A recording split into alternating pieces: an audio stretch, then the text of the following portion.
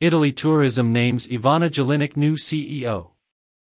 Ivana Jelinek, president of FIAVET, the Italian Federation of Travel Agents, and member of the CDA of the Convention Bureau Italia as a representative of Confcommercio, was designated in pector by the Minister of Tourism, Daniela Santanche, to become managing director of ENIT to replace Professor Roberta Garibaldi, who has held the role for a year on the appointment of the previous minister, Garavaglia.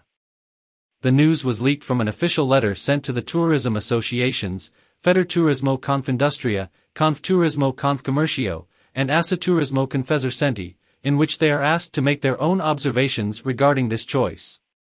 This formal practice should be followed by a real appointment decree. Appointment good for meetings industry.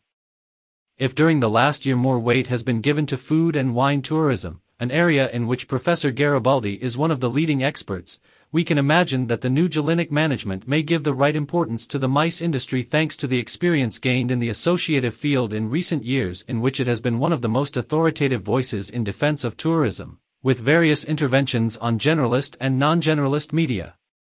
We will then see if Jelinek, in a role that is purely dedicated to enhancing the incoming, will also be able to lend a hand to the outgoing, of which she has been a staunch supporter to date.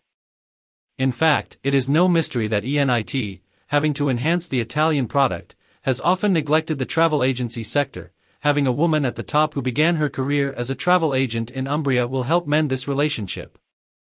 That there was a lot of harmony between the new minister and Jelinek had become clear last month when, a few days after her appointment to tourism, Santanche spoke on video at the FIAVET convention in Tenerife, deserting instead the General States of Tourism, where she sent a welcome note.